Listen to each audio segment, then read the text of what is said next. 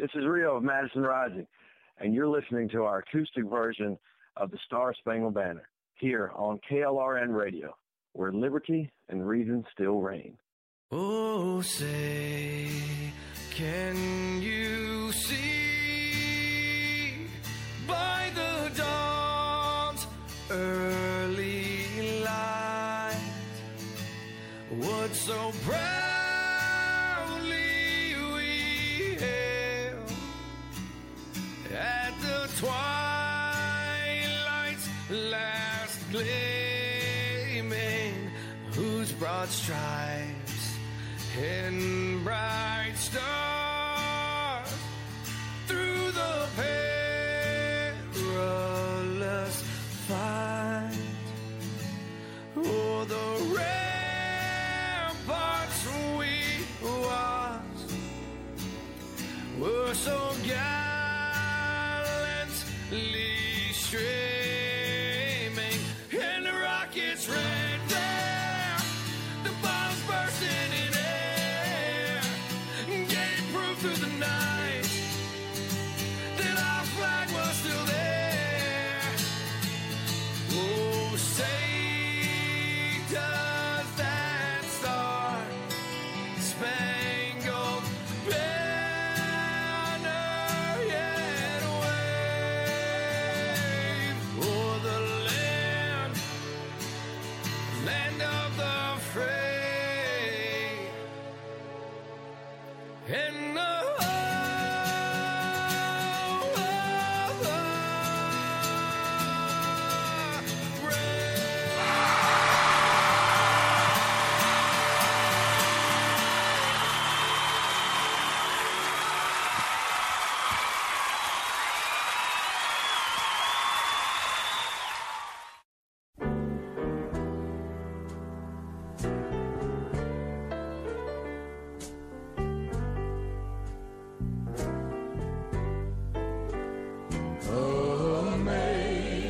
Amazing grace, oh how sweet the sound that saved a wretch like me.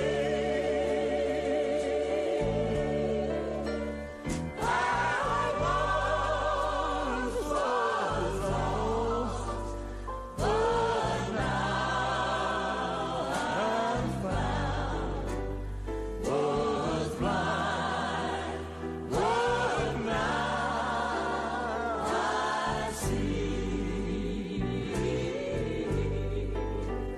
When we've been there 10,000 years, bright shining as the sun,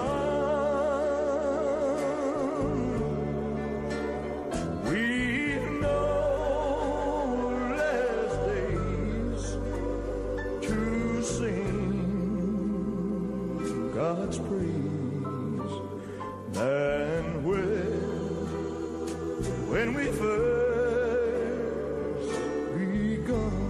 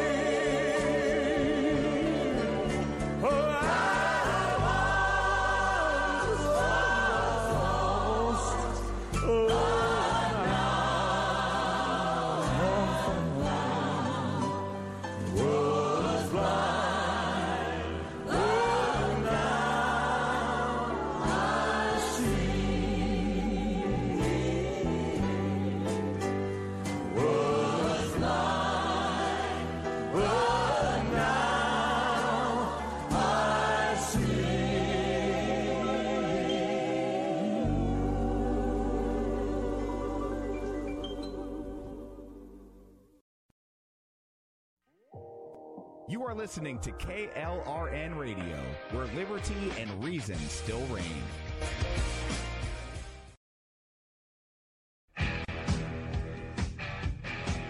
KLRN Radio has advertising rates available. We have rates to fit almost any budget. Contact us at advertising@klrnradio.com.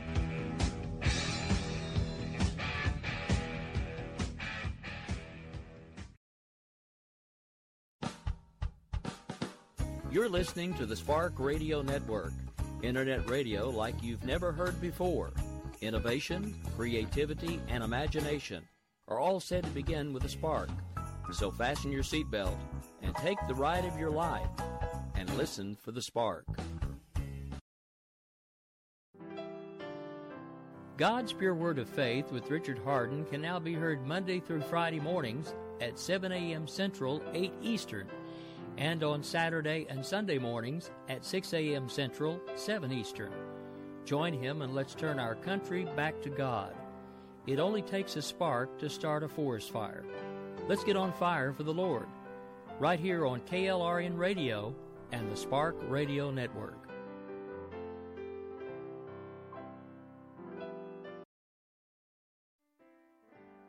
Visit Richard's website at rahardin.com.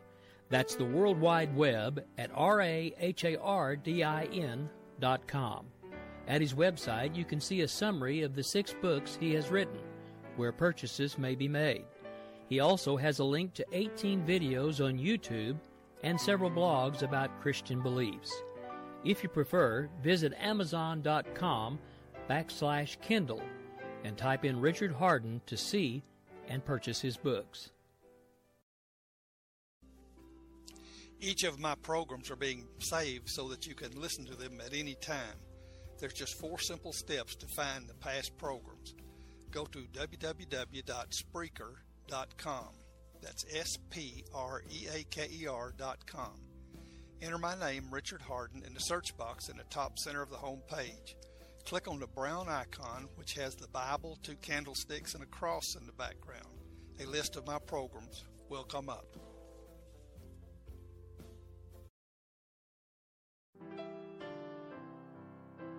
You're listening to God's Pure Word of Faith with Richard Hardin.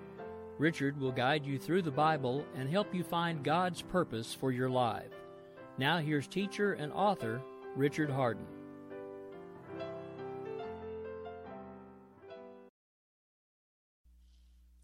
Welcome to God's Pure Word of Faith. I'm Richard Hardin, and again I want to thank the Lord and the management of KLRN Radio for this great opportunity to share God's Word with you today. Today I want to take you on kind of like a bus trip around the city, or a tour, but instead of being around a city, I want to take you around Jesus' life. Like I said earlier, I'm going to be sharing a lot of scriptures today, and it's an opportunity every time we hear God's Word to increase our faith. Because like the scripture says in Romans 10:17, faith comes by hearing, hearing by the Word of God, but only if you receive it. Like Psalms 119:9 says, wherewithal shall a young man cleanse his way? By taking heed thereto according to God's Word. Not just hearing God's Word and letting it go in one ear and out the other, but heeding it and receiving it into your heart. And when you receive Jesus' words into your heart, John 6:63, Jesus says, my words are spirit and they are life. So see, when we are receiving His words into our heart, we're receiving His Spirit. We're receiving the Spirit of Christ into our heart and the Spirit of life into our heart. Jesus said, I'm the way, the truth, and the life. See, and that's how we receive His life, by receiving His living words, Christ, into our heart. And like Proverbs 4:22 says, God's words are life to those who find them. Because see, we're receiving the Spirit of His words, a life into us. God's words are life to those who find them and health to all their flesh. And see, we can grow today in faith, grow today in health and strength just by receiving more of God's Word in us. Now, not just from listening to my broadcast here, but you can get out your scriptures today and start reading and praying and seeking the Lord.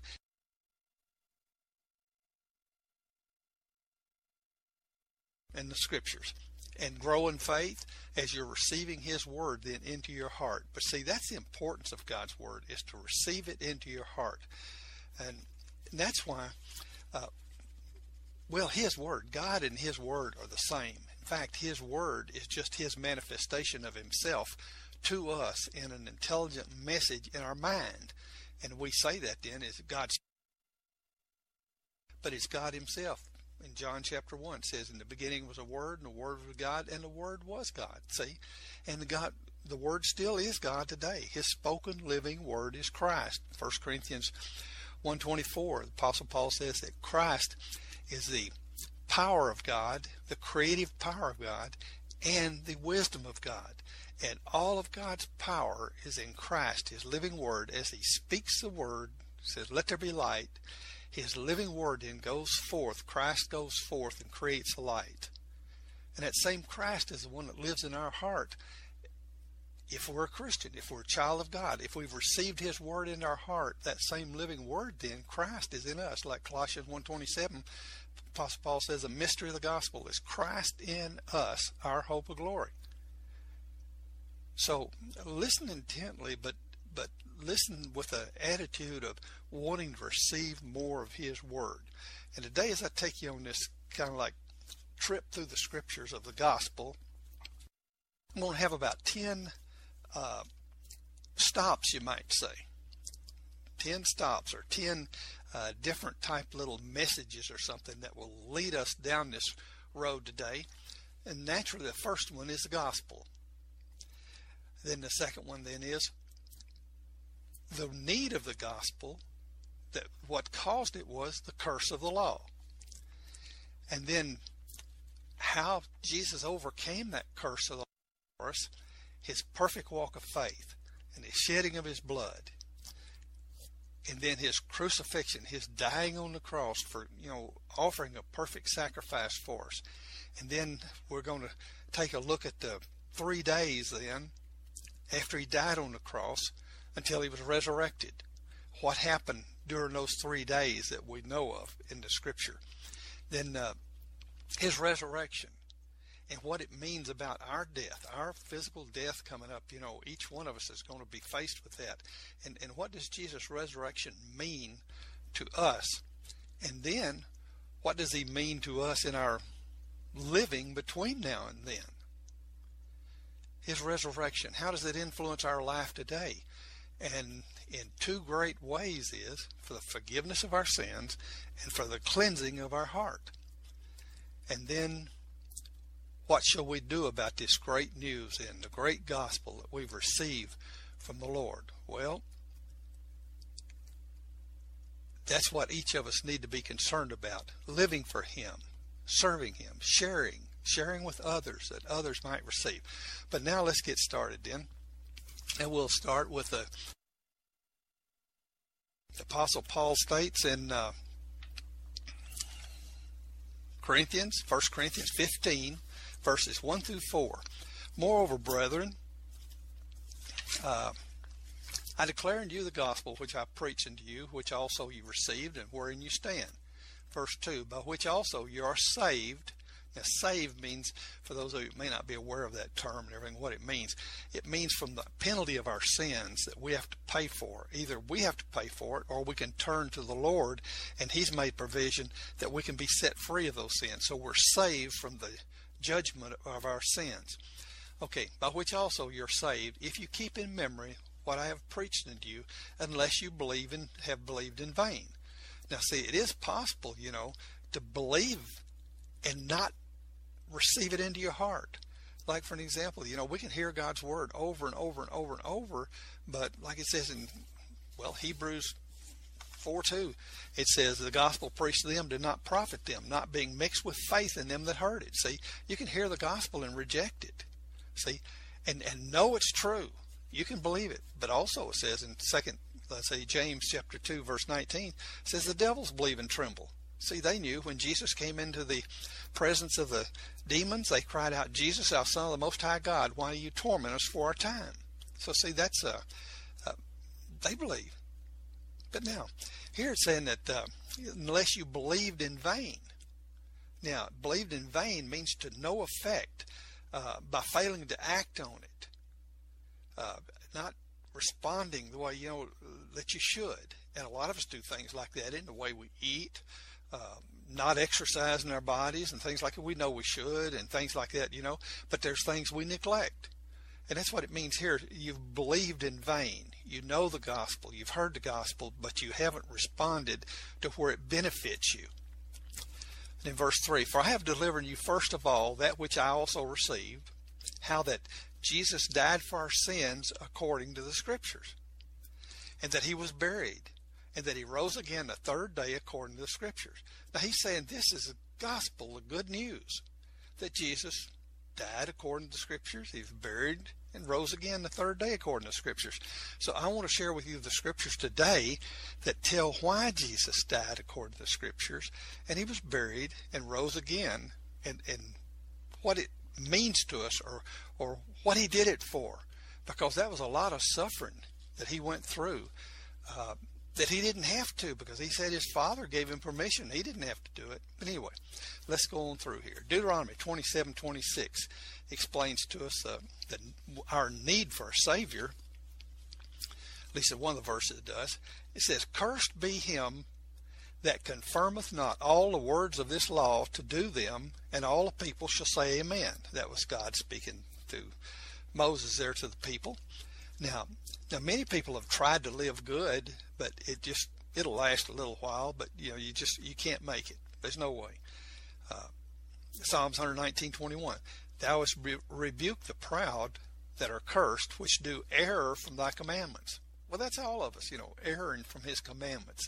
There's not a one of us that's been perfect except Jesus. Now, Jeremiah 11:3. See, it says all through the Scriptures. Come on, see. And say thou unto them, thus saith the Lord God of Israel, cursed be the man that obeyeth not the words of this covenant. So, we're all in that situation when we're born. And the people of the Old Testament, when we're born, we're all in total sin. Because total sin is separation of a heart from God, and we're born without the Spirit of Christ, or without the Spirit of God in our heart.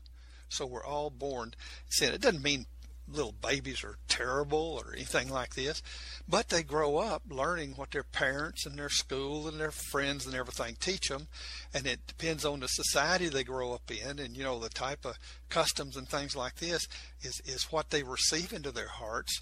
And some do become terrible, some become very good, but yet they're all in sin, because until they have faced Christ and invited him into their heart, they're still separated in their heart from God. And that is what total sin is, total separation from God. Okay. Now, when we talk about the curse of the law, we're not talking about generational curses. We're talking about people obeying the law, like, forgive others, pray for those that despitefully use you, and things like this. Don't use the Lord's name in vain. We're talking about that kind of law. The generational curse now, for those of you that might be listening that don't know this, the generational curses do not exist today. And a lot of people around the country are teaching about generational curses and selling packages to help you get delivered from generational curses for $40 and for $100 and things like this. Well, I tell you how to get delivered from generational curses. Very cheap, free. Get a Bible and read Ezekiel chapter 18. About 25 or 30 verses in Ezekiel 18. Every one of them say that God ended the generational curses way back there centuries ago. Now, so take a look at that and you can save yourself some money. Now, Romans 6:23 though says, for the wages of sin is death, but the gift of God's eternal life through Jesus Christ our Lord. We can't be perfect and obey every word of the law. Only Jesus did. Only Jesus could. And he made it, and that's why we say it's good news, but it's just, how he died according to the Scriptures, because he fulfilled the requirements of all the sacrifices for sin, and he was buried and resurrected. He had victory over the grave and everything. But see, he paid the price for our sin debt. And that's why the Scriptures so often say, that we're saved, or Christians say we're saved. That's what they mean. We're saved from that sin debt that we could not pay. But there's only two options, though, for our sins. Either we turn to the Lord and take his free gift of forgiving our sins and wiping the slate clean and adopting us into his family as a child of God, turning to him, or we are left with that sin debt, and when we leave this life, we're going to have eternity in a lake of fire. Well, eternity in a lake of fire, we'll never get our sin debts paid for, because we'll be there, and that's it for eternity. But we can turn to the Lord now, invite him to come into our heart, and receive his free gift here, like it says, for the wages of sin is death, but the gift of God is eternal life through Jesus Christ our Lord. 2 Corinthians 5:19 says, to wit, that God was in Jesus, reconciling the world unto himself, not imputing their trespasses unto them. Galatians 3:10, for as many of the works of the law are under the curse. See, if you try to obey the law and do it yourself and everything, we're all under that curse of the law, and you can't make it. For it is written, cursed is everyone that continues not in all things that are written in the book of the law. But that no man is justified by the law in the sight of God is evident. For the just shall live by faith. Now, what does that mean, just live by faith? You've probably heard a lot of different comments and definitions of faith and everything. But faith is the word we use to express the fact that when God speaks to someone, they accept and receive into their heart what he speaks to them. See, that's receiving his word by faith. The scripture says in Romans 10:17, but faith comes by hearing the word of God. But only if you receive his word into your heart. Like Psalms 119:9, wherewithal shall a young man cleanse his way. It doesn't just say by hearing God's word. It says by heeding God's word. See, and in Romans 10:17, where it says faith comes by hearing the word of God, that hearing there includes heeding in the root word. So it's not just hearing. It's hearing and receiving into your heart whatever it is God is manifesting and speaking to you. So it says the just shall live by faith. That's why the scripture goes on to say then in Hebrews 11:6, but without faith it's impossible to please God. Because see, you can't possibly please God if you're hearing his word and rejecting it. Because see, he and his word are the same. When he manifests his word to you, that's him manifesting his word. That's a living God manifesting his word to you. And we say like he spoke to us or he sent his word to us. But no, it's him coming to us. He and his word are the same. He's just manifesting.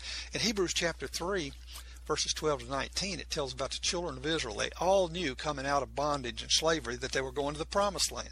They got up to the Jordan River, and they were supposed to cross over the Jordan River into the promised land. They sent out 12 spies, and 10 of them came back and said, hey, there's giants over there. We're like grasshoppers to them. We can't go in there. Well, see, they didn't trust God enough after seeing all those miracles worked in Egypt and through the trip, the journey to the promised land, all those miracles they'd seen. They didn't trust God enough to take care of them when they entered the promised land. Now, that was his will, his word, and they rejected it. It says in Hebrews 3, verses 12 through 19, it says, don't harden your heart in departing from the living God like they did. See, because when we hear from God, it's him manifesting in us, and if we reject what he says, see, we're rejecting the living God. Not just rejecting a message, a Twix, or a fax, or something like that from him. We're rejecting him and his word. And we can't be pleasing to him in any way if we're rejecting him. Now, in verse 19 then, Hebrews 3:19 says, they fail to enter in because of an evil heart of unbelief. So see, when you know God's will, and you know God's word, and you reject it, I say you know, like that, me, all of us, when we know God's word, and we reject it, it's unbelief. And it causes trouble. Now, as Christians, like 2 Corinthians 2, 10, 11, forgive others lest you give Satan advantage. See, when we reject his word and fail to forgive somebody, and we hold that unforgiveness, it's not just a nice thing to do to forgive. And it is nice to do it, but that's not all there is to it.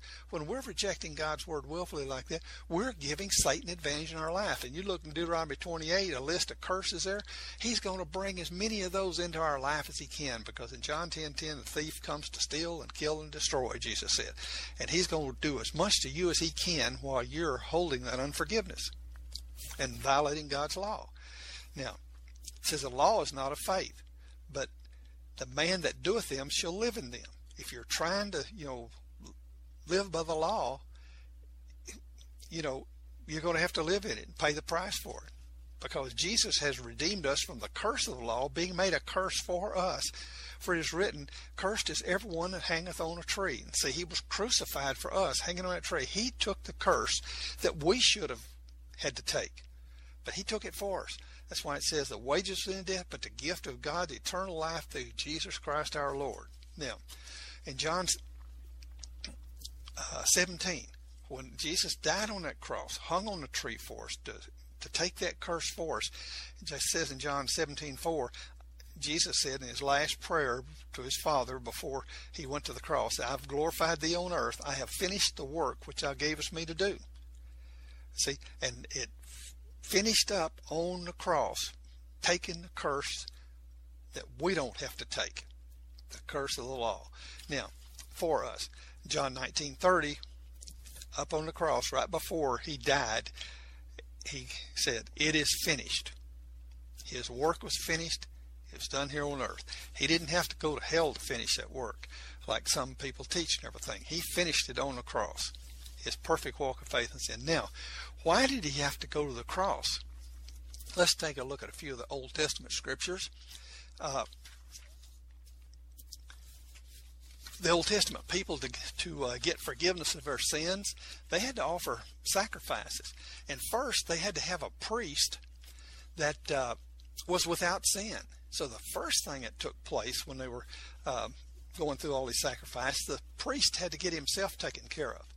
And to do this, in Leviticus chapter 4, verse 3, it says they had to have an animal without blemish. It says, if a priest that is anointed do sin according to the sin of the people, then let him bring for his sin, which he hath sinned, a young bullock without blemish unto the Lord for sin offering. And then in Leviticus 4:6, it says, and the priest shall dip his finger in the blood, sprinkle of the blood 7 times before the Lord, before the veil of the sanctuary, before the mercy seat. Now, the veil of the sanctuary is one that separated, people from the innermost part of the temple, where only the priest could go in. And he had to be, he had to have his sins forgiven. If he went in there with sin, he was dead. They had to, in fact, they tied a rope or something like that to the feet of the priest that went in there, and in case something happened, like that, they could pull him out, because they couldn't go in there to get him. They had to pull him out, if he died in there. But now 2 Corinthians 3:16 says, when the heart of man turns to the Lord, the veil of separation is lifted. Now, this is the veil that's talking about here, that innermost holy part with the Lord. See, now, when our heart turns to the Lord, we turn to him and ask forgiveness and everything, that veil of separation removed. We can fellowship with the Lord. He has fellowship with us, and that's completely broken. But now, the priest had to do this before he could, take and help the congregation get their sins forgiven. So the congregation, then, the people had to have a priest without sin. And see, Jesus fulfills that for us. We'll get to later, but he's our priest without sin, and that's why he had to walk the perfect walk of faith. Now, they had to kill the bullock and sprinkle the blood 7 times before the Lord, before the veil of the sanctuary, before the mercy seat. And in chapter 16, verse 14, Leviticus, and he shall take the blood of the bullock and sprinkle it with his finger upon the mercy seat eastward, and before the mercy seat shall be sprinkled with blood with his finger 7 times. Now, the priest is cleansed. So that's the first requirement. Then we had to have a priest. We had to have a perfect person that could minister to us and help us then. The gift of God's eternal life through Jesus Christ our Lord. So he had to become our perfect sacrifice. Now, let's see. I'll be right back in just a minute. You are listening to KLRN Radio, where liberty and reason still reign.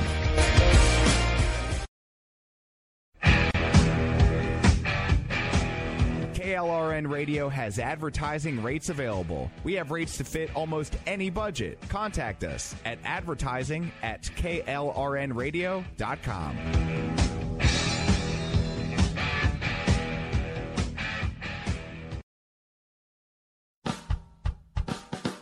You're listening to the Spark Radio Network, internet radio like you've never heard before. Innovation, creativity, and imagination are all said to begin with a spark. So fasten your seatbelt and take the ride of your life and listen for the spark.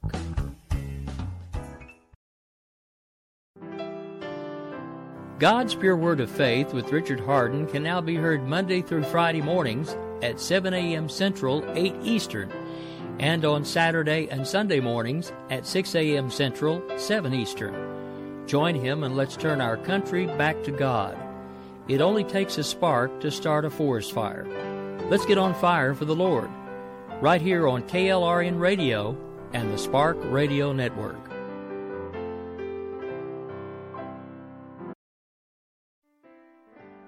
Visit Richard's website at rahardin.com. That's the World Wide Web at rahardin.com. At his website, you can see a summary of the 6 books he has written, where purchases may be made. He also has a link to 18 videos on YouTube and several blogs about Christian beliefs. If you prefer, visit amazon.com/Kindle and type in Richard Hardin to see and purchase his books. Each of my programs are being saved so that you can listen to them at any time. There's just 4 simple steps to find the past programs. Go to www.spreaker.com. That's SPREAKER.com. Enter my name, Richard Hardin, in the search box in the top center of the home page. Click on the brown icon, which has the Bible, 2 candlesticks, and a cross in the background. A list of my programs will come up.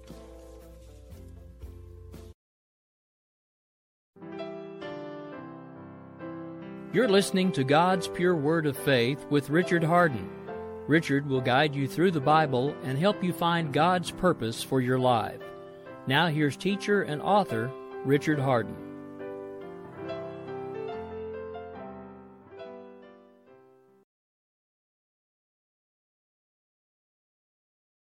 Requirements for the Old Testament sacrifices that allowed people to get forgiveness of sin started with, first they had to have a priest that was cleansed from his sin. So he had to go through the sacrifices for himself, kill a bullock without blemish and sprinkle the blood of that bullock 7 times on and before the mercy seat of God to the east. Now once he's cleansed, he's got to go through the similar process with the congregations. Each of the congregation that want to be forgiven. Leviticus 4:14 says they must have a bullock and 2 goats. Now here's 3 animals. Notice that. No, we got 3 animals involved in this, and without blemish. Now, as far as they could determine, they had to get the best of the bunch without blemish. And they had to sprinkle the blood of the bullock 7 times on or before the mercy seat of God.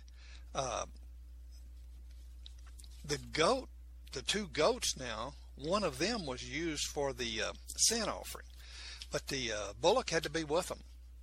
He was slaughtered, sacrificed, and his blood was sprinkled.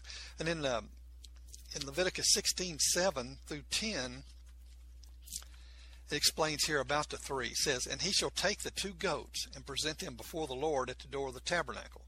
And Aaron the priest," in that particular case in those days, he would have been the one that had to make sure and get his sins forgiven, cleansed first. Aaron cast lots upon the 2 goats, 1 lot for the Lord and the other for the scapegoat. And Aaron shall bring the goat upon which the Lord's lot fell and offer him for a sin offering. But the goat on which the lot fell to be the scapegoat, he should be presented alive before the Lord to make atonement. Now, atonement is like bringing us back into reconciliation or taking away that separation between us and God or something like this. Okay, so the scapegoat then shall be presented alive before the Lord to make atonement with him and to let him go for a scapegoat into the wilderness. So he's going to take those sins away and just take them out into the wilderness and do away with them. Now see, that's what Jesus is going to do for us if we turn to him. He's going to also perform this function as being the scapegoat for our sins. He's a perfect sacrifice up here for the forgiveness, and he fulfills a requirement here too.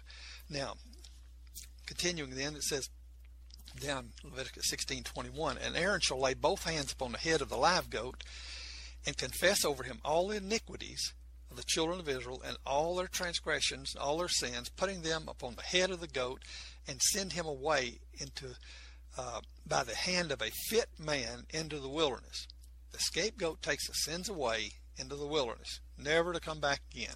Isaiah 53:6, and the Lord has laid on him the iniquity of us all. See, now Jesus fulfilled that part of it too. He took the sins, and I'll explain to you in a minute how he did that as we go along.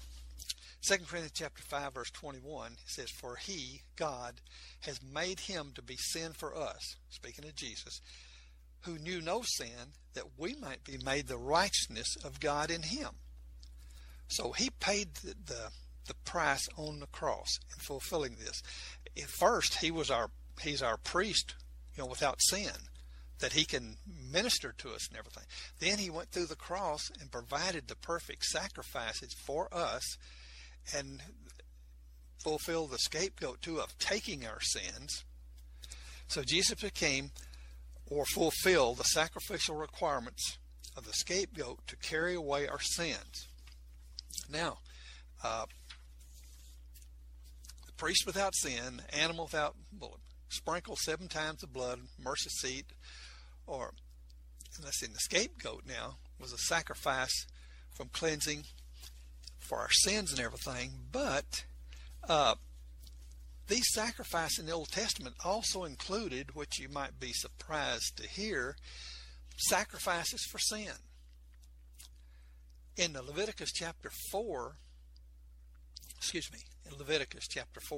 later on, it talks about people being cleansed from leprosy. Now, that was the worst disease they had. I don't know what our disease would be. I guess cancer or AIDS or something like this, but a combination of them. But anyway, leprosy in those days, and probably still today, people have leprosy, is one of the most terrible diseases. And so in Leviticus 14:4, it says, take 2 birds. Now see, the sacrifice has changed. It's not the bullock and goats now, but it's take 2 birds. Kill one into some running water.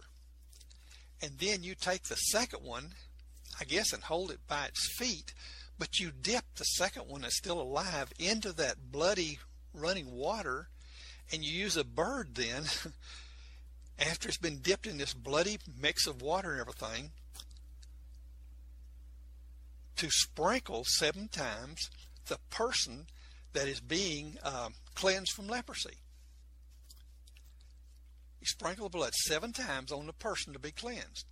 And then you take the living bird that you use as a sprinkler and shake that blood all over the person being cleansed. You take him outside of town like the scapegoat, took the sins away from the people. You take this live bird out and loose him way out of town like that. So in a sense, he's taking the sickness away. Now, God wasn't just concerned about the person being cleansed. Where has the person been? We quarantine a lot of people that have sicknesses and everything and clean that place up and everything like that when they move out, or if they leave that area, it gets cleaned real good. In Leviticus 14, verse 49, again, they were concerned about this person's house where he's been living. They took 2 birds over to this guy's house. They killed 1 bird and sprinkled the blood with the living bird again. They killed 1 bird in running water, and they got that bloody water mix. They dipped a live bird in it, I guess, holding by his feet, and you could tell he'd probably be flapping his wings, and whoever's doing it is going to get blood all over them too. But they're going to take that bird, and 7 times they're going to sprinkle the inside of that house with this bloody mix from the first blood for the first bird that was killed. Then they're going to do the same thing with the living bird. They're going to take it outside the city to make atonement for the house. Yeah, making atonement for the house up there was making atonement for the person. But see, that's separation, everything. Atonement for the house.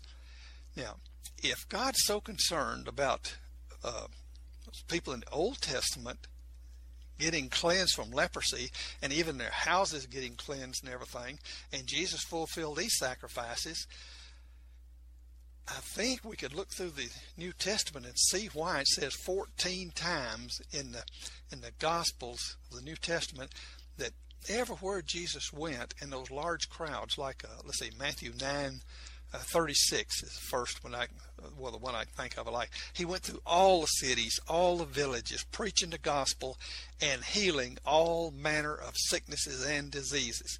That is stated 14 times in the gospel. Jesus healed thousands and thousands of people.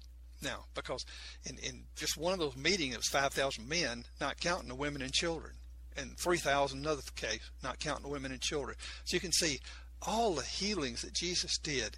It couldn't have possibly been any of them in there that God had put sicknesses on, because if Jesus had healed someone that his Father had put sickness on, he'd have been sinning. He'd have been violating his Father's will and causing that person to and everything. So see, all those healings Jesus did, every one of them had to be his Father's will, because he only did and said what his Father told him to do and say. So you can see there was a lot of sicknesses Jesus healed, and he can heal yours today too. Now, I know most preachers won't preach this and everything like that, but Jesus said in John 15:7, if ye abide in me and my words abide in you, that's his words. See, he's concerned about us receiving his words into our heart. If ye abide in me and my words abide in you, ask what you will and it shall be done unto you. Person's not going to be asking crazy things if God's word's abiding in him and everything like that. But I tell you what, if you're sick this morning and you've never turned to the Lord for healing, you've been taught from these different people throughout our society, and that God doesn't work that way anymore, and that Jesus only healed a few people in the New Testament to give theological meaning and everything to the healing and stuff like that. You can see from that, even just Matthew 9:36, that he healed all manner of sicknesses and diseases. And it says that 13 other times in the scriptures. Jesus healed a lot of them, and he didn't question each of those people and say, now, did you do this? What caused this? What have you been doing? How you been eating? How you been exercising? No, he just healed them. He was preaching the gospel and healed them. And it's part of the good news, is that he set the captives free. And you say, captives? They were captive? Yes, of the devil. John 10:10, the thief comes to steal, kill, and destroy. And somehow the devil had been captive over all these people. And for you listening today, every sickness out there in this radio land, internet land, whatever you want to call it, every sickness is from the devil. It is not from God. God does not put sicknesses on us to teach us things. That's not his love, a way of working. He's come to set us free of being captive. And just like I mentioned a while ago, in 2 Corinthians 2:10-11, forgive others lest you give Satan advantage. See, and that's how he gets advantage, even in Christians' lives. There's so many Christians in hospitals across our nation right now because they've all in unforgiveness to someone. Or like in, Ephesians 4:26-27, be angry, sin not, let not the sun go down in your wrath, neither give place to the devil. When you're hanging on to that anger, that bitterness, and things like this, you're giving place to the devil in your life. And he has control in your life then.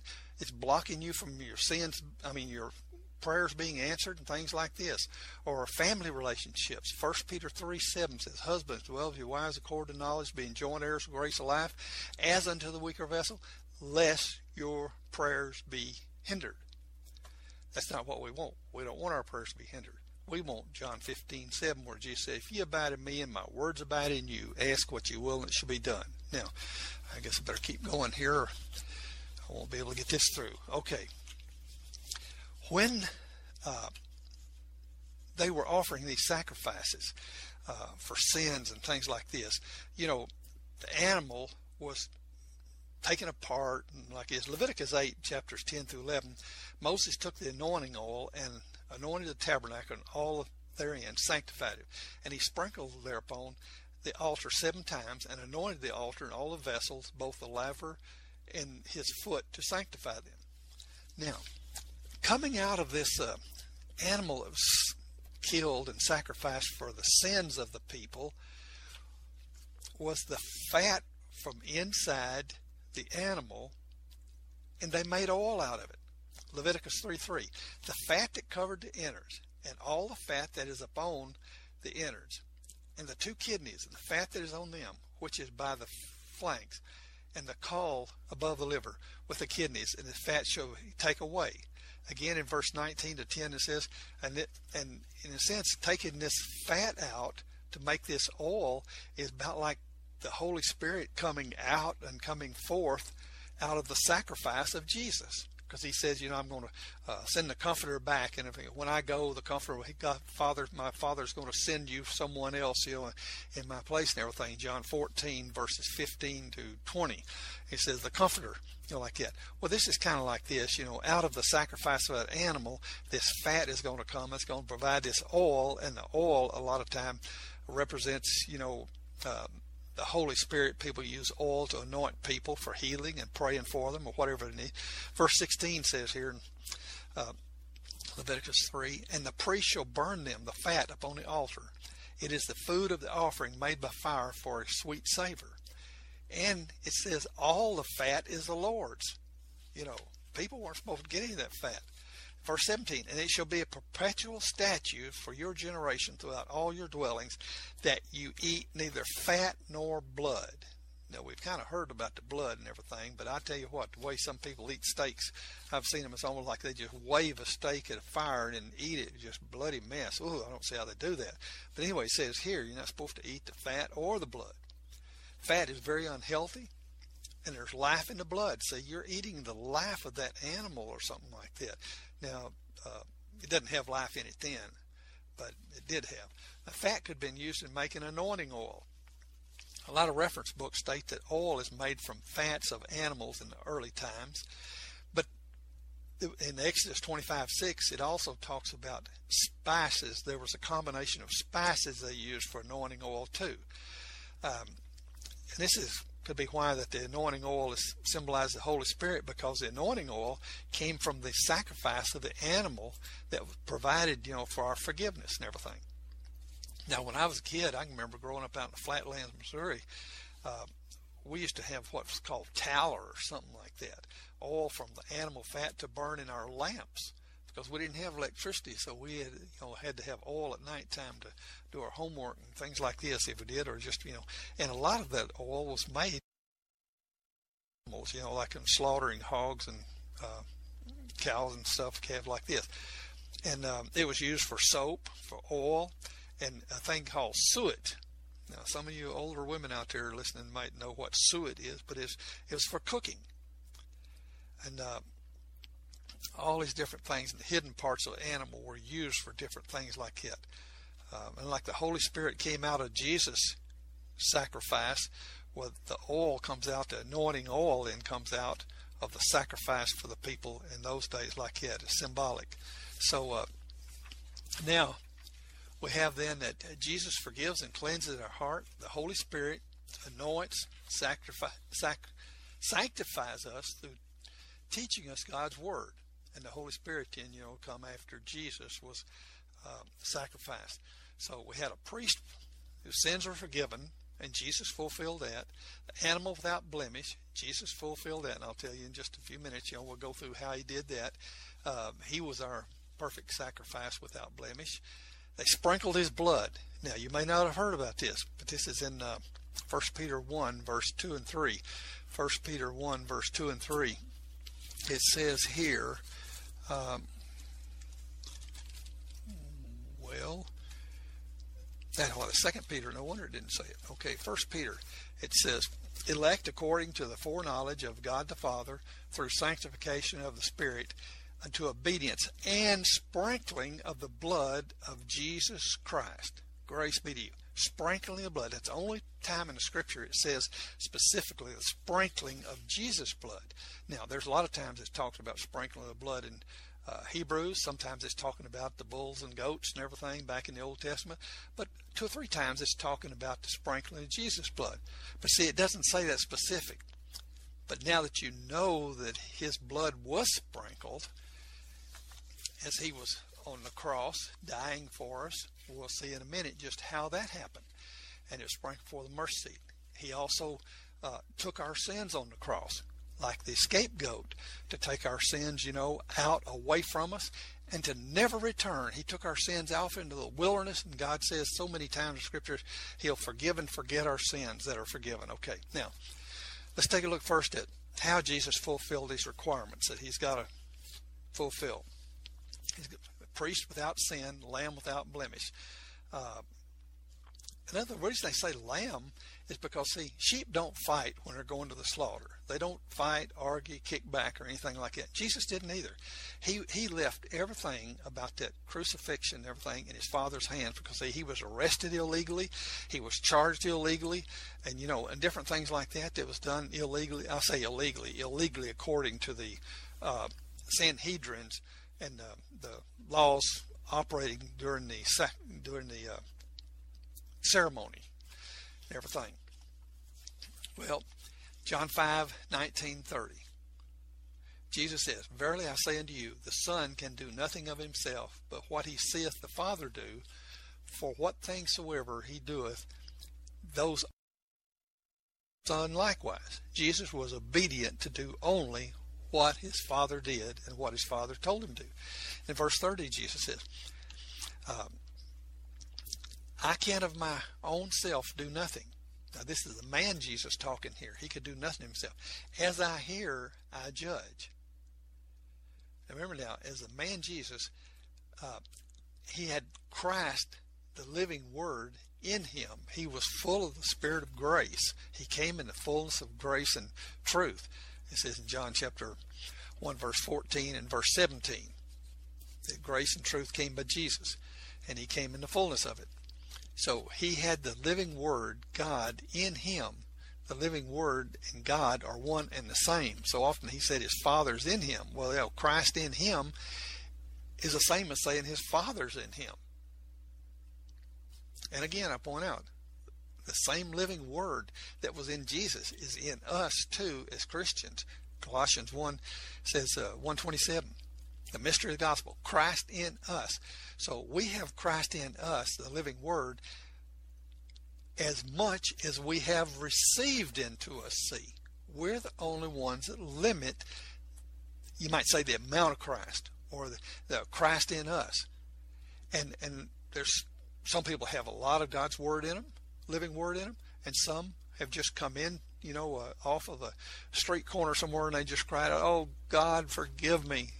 But like it says in 2 Corinthians, 3:16, when the heart of man turns to the Lord, the veil of separation is lifted. So see, people can get saved having very little of God's Word in them, just a heart calling out to God. And Jeremiah 29:13, you shall seek me, find me, when you search for me with all your heart. See, so when a person just cries out with all their heart, God hears and answers heart language. But we grow then to be more like Jesus, to be more like Christ by receiving more of God's living Word in our heart, by studying God's Word, by fellowshipping with other Christians, listening to testimonies. What is it? Revelation 12:11. They overcame the devil by the blood of the Lamb and by the word of their testimony. See, testimonies are very important. You should be sharing your testimony every week with people, whether you know they're Christians or not. Sharing what God's doing in your life. How else are they going to know what it's like to be a Christian? I tell you what, Christianity is not looked on very favorable in our society, so you need to start sharing your testimony, because that's the way to overcome the devil that's coming against our country and coming against us and Christians all around the world, persecuting them and everything. Is share that testimony of Jesus. Okay. So he's fulfilled the sacrificial requirements there. Jesus always sought and did the will of his Father. In John chapter 8, verses 28-29 says, when you have lifted up the Son of Man, then you shall know that I am he, and that I do nothing myself, but as my Father has taught me. I speak these things, and he that sent me is with me. The Father has not left me alone, and I do always those things that please him. Now see, that's the walk of faith there, doing all those things that please him. Jesus always pleased the Father. Jesus' faith. It's impossible to please God without faith. Okay, see? So he always pleased his Father by accepting and obeying his word. Now, a lot of people I've heard in Bible studies and throughout the years and everything, they'll say, we need the faith of Jesus. We need the faith of God. We need the faith of Jesus. No, we don't. Jesus lived by his faith, acceptance and obedience to his Father's word. We have to live by our faith, the acceptance and obedience to our Father's word. In 1 John 5:4, it says, and this is the victory that overcomes the world, even our faith. See, our acceptance and obedience to God's word puts up our shield of faith around us, like in Ephesians 6:16. Our shield of faith comes from us accepting and obeying God's word. And we have victory over the world through our faith. See, we have the same faith in that Jesus had, except he had his faith because he accepted and obeyed his Father's word. We have to accept and obey God's word, and God, like that. And we have the same faith, but we can't have Jesus' faith. See, that don't make sense. I can't have your faith. You can't have my faith, but we can have the same faith as each other, our own faith, if we accept and obey God's word. And that's what we each have to do. I can't, pass my faith on to anybody. I can pass my testimony on to people about faith, but each of us have to stand before God when he speaks to us, like asking us to teach a Sunday school class. See, are you going to accept his word to faith and trust him enough that he'll help you teach that class? Or are you going to say, oh, I've never done that before. I can't do that. Oh, there's a lot of people more qualified than I am. I'll just help the teacher, or I'll just go in every now and then and see if it's something I can do. See, that's not his will. His will is for you to teach the class. In 2 Timothy 1:9 says, he saved us and called us to a holy calling, not according to our works, but according to his own purpose and grace, created in Christ Jesus before the world began. Now see, each of us have a special calling. And there's no permissive will there. This bit about permissive will doesn't exist. Now he don't destroy us if we don't do that special holy calling. But see, there's only one special holy calling for each of us. And it doesn't say, well, if you pick something else, no, I'll bless that, and that's all right too. See, he doesn't give us, the permissive will to, pick something else that we might like to do better, or something like this. That special holy calling he has for us is the best place in our life that we can be, is seeking his holy calling. And I tell you what, you can't really get prepared to die until you're prepared to live and seek that holy calling. And it's sin not to seek the holy calling, like in 2 Chronicles 12:14, where it says, Rehoboam, Solomon's son, did evil because he prepared not his heart to seek the Lord. See, and if you haven't prepared your heart to seek his holy calling, and if you aren't seeking his holy calling, you're going to be kind of disturbed about the idea of going to meet the Lord. And that's what's going to be one big thing to disturb you, is that you haven't sought his holy calling for your life. So let me encourage you today to start doing that. There's such a joy and peace in knowing that you're doing the best you can to find his holy calling and to live there. Okay. John 10:17-18, Jesus says, therefore does my Father love me, because I lay down my life that I might take it again. No man takes it from me, but I lay it down of myself. I have the power to lay it down. I have the power to take it again. This commandment I've received of my Father. See, he didn't have to die for us. He gave his life for us. And that's why God loved him so much, is because God didn't make him do that. He did it of his own choice because of his love for me and you and everybody else has been born. There's never a person been born on this earth that God didn't love and want to be with him. Ezekiel 33:11 says that God doesn't rejoice in the death of the wicked, but that the wicked turn and live. His love is for all of us too. And Jesus also said in John 11:41, when he was praying for Lazarus to come forth out of the grave.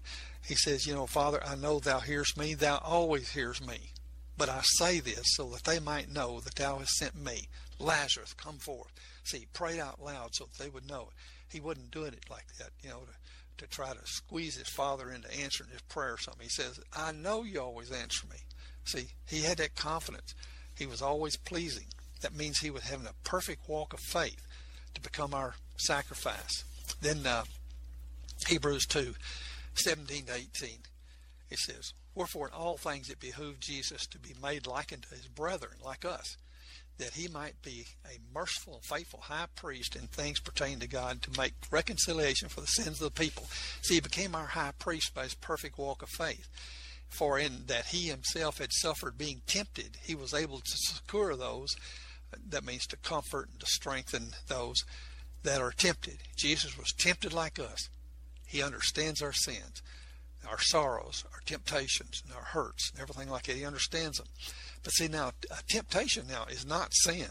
See, Jesus was tempted, but he didn't sin. We can have bad thoughts, but put them aside. Submit every thought to the obedience of Christ. See, that's our goal. Now, we won't do that perfectly either all the time, but that's our goal, and we ask the Lord to forgive us when we don't do that. Now, Hebrews 4:15. For we have not a high priest which cannot be touched with the feeling of our infirmities, but he was in all points tempted as we are, yet without sin. Jesus' perfect walk of faith, acceptance, obedience to God's word. Jesus fought the devil here in the flesh. That was his fight. And he fought those temptations and everything without sin. Hebrews 5, 7 to 10, who in the days of his flesh, when he had offered up prayers and supplication with strong crying and tears unto him that was able to save him from death, and was heard, and that he feared, sought, although he were a son, yet learned he obedience by the things which he suffered.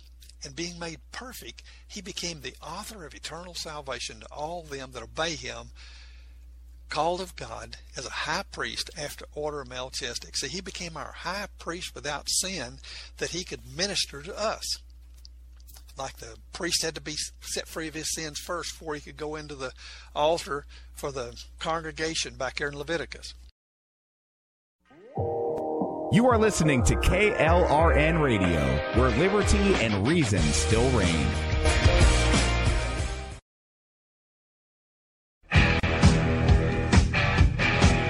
KLRN Radio has advertising rates available. We have rates to fit almost any budget. Contact us at advertising@klrnradio.com.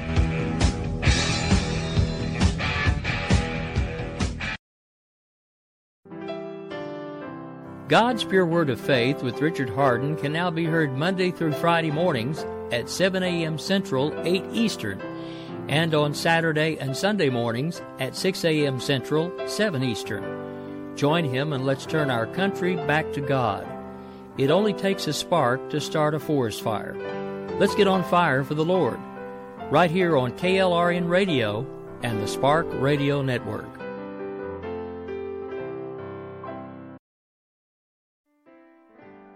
Visit Richard's website at rahardin.com. That's the World Wide Web at rahardin.com. At his website, you can see a summary of the 6 books he has written, where purchases may be made. He also has a link to 18 videos on YouTube and several blogs about Christian beliefs. If you prefer, visit amazon.com/Kindle and type in Richard Harden to see and purchase his books. Each of my programs are being saved so that you can listen to them at any time. There's just 4 simple steps to find the past programs. Go to www.spreaker.com. That's SPREAKER.com. Enter my name, Richard Harden, in the search box in the top center of the home page. Click on the brown icon, which has the Bible, 2 candlesticks, and a cross in the background. A list of my programs will come up.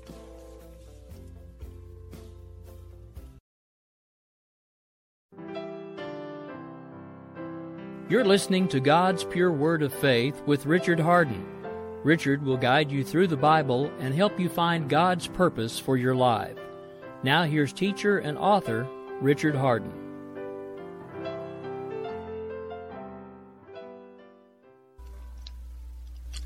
Welcome back. Well, we finished up the first hour, and it looks like I've got about 2 or 3 more hours of material, so I better speed up a little bit because I want to try to get all this in together so you can see the whole information here. Anyway, we're talking about Jesus becoming our perfect sacrifice by his perfect walk of faith, acceptance and obedience to his Father's word. We can have a walk by faith by accepting and obeying his word too. The first 2 requirements of the sacrifice is that Jesus have the perfect walk of faith, acceptance, obedience to the word. Jesus fulfilled that requirement for a priest without sin and a lamb for sacrificial animal without blemish. John chapter 1 verse 29 it says here, and the next day John, speaking of John the Baptist, seeth Jesus coming to him, and saith, Behold, the Lamb of God, which takes away the sins of the world. See, he knew that was what his job was, to introduce the coming of the Messiah and everything, and he did that.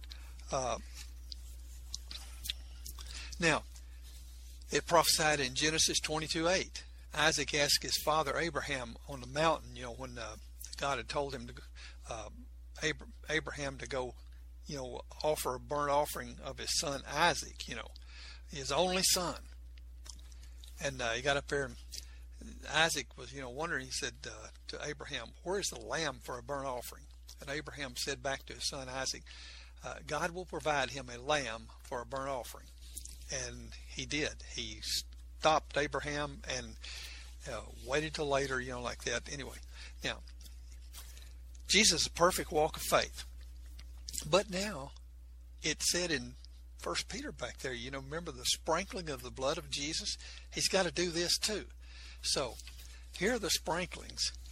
It required the sacrificial animal, a bird, to be sprinkled 7 times before the veil or before the mercy seat, and sometimes on the mercy seat, and sometimes on the people that was being cleansed from leprosy. But here are the sprinklings of Jesus on the cross. We say the sprinkling because it was allowing his blood to flow, and there's life in the blood. He was giving his life on the cross, and blood was coming out of him in 7 different locations. And they plucked his beard. Isaiah 50 verse 6 says, I gave my back to the smiters, my cheeks to them that plucked off the hair. I hid not my face from shame and spitting. They plucked his beard. Okay, there was 2 feet and 2 hands were bleeding. In Psalms 22:16 prophesied, and in Luke 24:39 Jesus says, Behold my hands and my feet. That it is I myself. This was when he had come back after his crucifixion and was showing Thomas, who was doubting. He hadn't seen him and was doubting that was him, but he was showing him the nail scars on his hands and his feet. So plucking the beard and hands and feet, that's 5 ways. Then the crown of thorns, Matthew 27:29, and when they had planted a crown of thorns, they put it upon his head. He bled from the crown of thorns, and then the terrible stripes on his back. Matthew 27:26, and when they had scourged Jesus, he delivered him to be crucified. Pilate delivered him to be crucified. Now, so he had 7 places on his body that his life's blood were flowing out. Now, the reason this is considered the sprinkling of his blood, during his sacrifice for us, is that when they put the crown of thorns on his head, God could have struck him down, except in his mercy he allowed him to do it. When they were whipping him, God could have struck him down. He could have protected Jesus, but he let his son die. And that's why he loved Jesus so much. It says in 1 Peter somewhere, I don't have that memorized, but it says that he didn't even allow his flesh to be destroyed. Now, I don't know where it is today or what happened, everything like that, but it makes that statement there that he loved Jesus so much, and he was so, well, let me rephrase that. He loved Jesus with a perfect love. He loves me and you, or you and I, with a perfect love too. So God doesn't have different levels of love. He loved Jesus. He loves us the same. He loves lost people, sinners, the same, with perfect love. That's why Jesus died for them, everything. So let me rephrase that. He was so pleased with Jesus that he exalted him later, we'll see, to the fullness of the Godhead bodily. And the intention was to start with just to exalt him to be our mediator. But God exalted him through that mediation level to the fullness of Godhead bodily. He was so pleased with him and didn't even allow his flesh to be destroyed. Now, the Bible says that. I don't know where his flesh is today or what happened and everything. It doesn't say any more about it. Now, so we see that he was bleeding from 7 spots on his body. And you say, well, what about the sword? John 19:34. But one of the soldiers with a spear pierced Jesus' side, and forthwith came out blood and water. Now, since Jesus was already dead, they didn't break his legs, as was prophesied in Psalms 34:20, not one broken bone. Now, see, if he had still been alive then, they would have broke his legs so that he would have died quicker. But since he was already dead, when they pierced his side, they found out he was already dead, so the prophecy in Psalms 34:20 was fulfilled. They didn't break any of his bones. It's no coincidence that Jesus shed the blood 7 times for us. Like it says there in Peter, the sprinkling of Jesus' blood to fulfill the sacrifice. 1 Peter 1, verse 2 and 19, verse 19, but with the precious blood of Jesus, as of a lamb without blemish, without spot. Then verse 2, elect according to foreknowledge of God the Father through sanctification of Spirit unto obedience and sprinkling of the blood of Jesus. Grace unto you and peace be multiplied. Hebrews 10:22 says, let us draw near with a true heart, full assurance of faith, having our hearts sprinkled from the evil conscience, and our bodies washed with pure water, washing our hearts with blood. Now, Hebrews 12:24, and to Jesus, now the man now, mediator of a new covenant, and the blood of sprinkling that speaketh better things than Abel. See, the man Jesus was the one that died on the cross for us. And when he was on the cross, I might jump ahead here just a little bit. In Mark 15, it says, Jesus cried out, my God, why hast thou forsaken me? That's when the Spirit of Christ in him left him with total separation in his heart from God. See, Jesus had never been separated from God. In fact, when Mary was conceived, the Spirit of Christ is the one that conceived Mary. The Holy Spirit, conceived Mary. So he had his Spirit. He had the Spirit of God in him all through his 9 months in the womb. When he came out, when he was born, he had the Spirit of God in him. He had never been separated from his Father until right on the cross, near the end of the time, he says, my God, why hast thou forsaken me? Then the Spirit of Christ left him. Now see, sin is a separation of the heart from God. That's when Jesus took on the sins of the world. When the Spirit of Christ left him and he cried out, his heart was filled with stuff that he had never even had before. See, he had an empty heart then of God, but it was filled with the sins of the world. And Jesus then died just a short time after. They offered him some vinegar or something like that, and they thought he was crying out for somebody, Elijah, somebody to come save him or something like that. But he was crying out because he had never had all that terrible stuff in his heart, like that he took from us. See, and that's how he became our scapegoat. He took those sins himself, that separation of his heart from his Father, when Christ left him there on the cross, and he took all those sins in him, the sins of the world, and now we can be set free of them. He took our sins. He that knew no sin took our sins that we might be made the righteousness of God in Christ. Okay, that's Mark 15:34. Well, Jesus said, shed his blood 7 times for us for the mercy seat of God, and he took our sins from us like atonement, for our atonement, like the scapegoat took the sins out in the wilderness and didn't come back. Well, Jesus took our sin somewhere, never come back. Now, words used in the Hebrew language seem to say that atonement means to cover or to wipe away, for reconciliation between God and man. See, and that reconciled us in between God. If we voluntarily receive him, invite him to come into our heart. See, that's what it means in Ezekiel 36:26, where it says, a new heart also will give you, a new spirit will I put within you. I'll take away the stony heart out of your flesh, and I'll give you a heart of flesh, and I'll put my spirit in you. See, when he puts his spirit in us, we're reconciled to God then, and that's what it means in the scriptures when it talks about, the work of grace. The work of grace then is God forgiving our sins and creating us a new heart. We all come into the family of God with a clean, new heart filled with his spirit. Now, it would be great if it stayed filled, but then as we let things of the world come back in, everything like that, we don't stay that way. But yet we start out that way, all of us with a perfect heart made by God, something like that, and filled with his spirit, and we're adopted his family. That's what Jesus meant when he said be born again. See, we're born into the family of God. Like in the book of James, it says we're engrafted in, like that. Now, God's in us. Our source is Christ. He's the vine. We're the branches, and that branch receives all of his, substance for living and everything from the vine. And that's the way it is now with his spirit in us. We have life. Jesus said, my words are spirit and they are life. We have the life of God in us in. A man shall not live by bread alone, but every word that proceeds out of the mouth of God. See, that living word of God now is in us. Christ in us, our hope of glory. Galatians 4:6 says, and because you're sons, God has sent forth the Spirit of his Son into your hearts, crying, Abba, Father.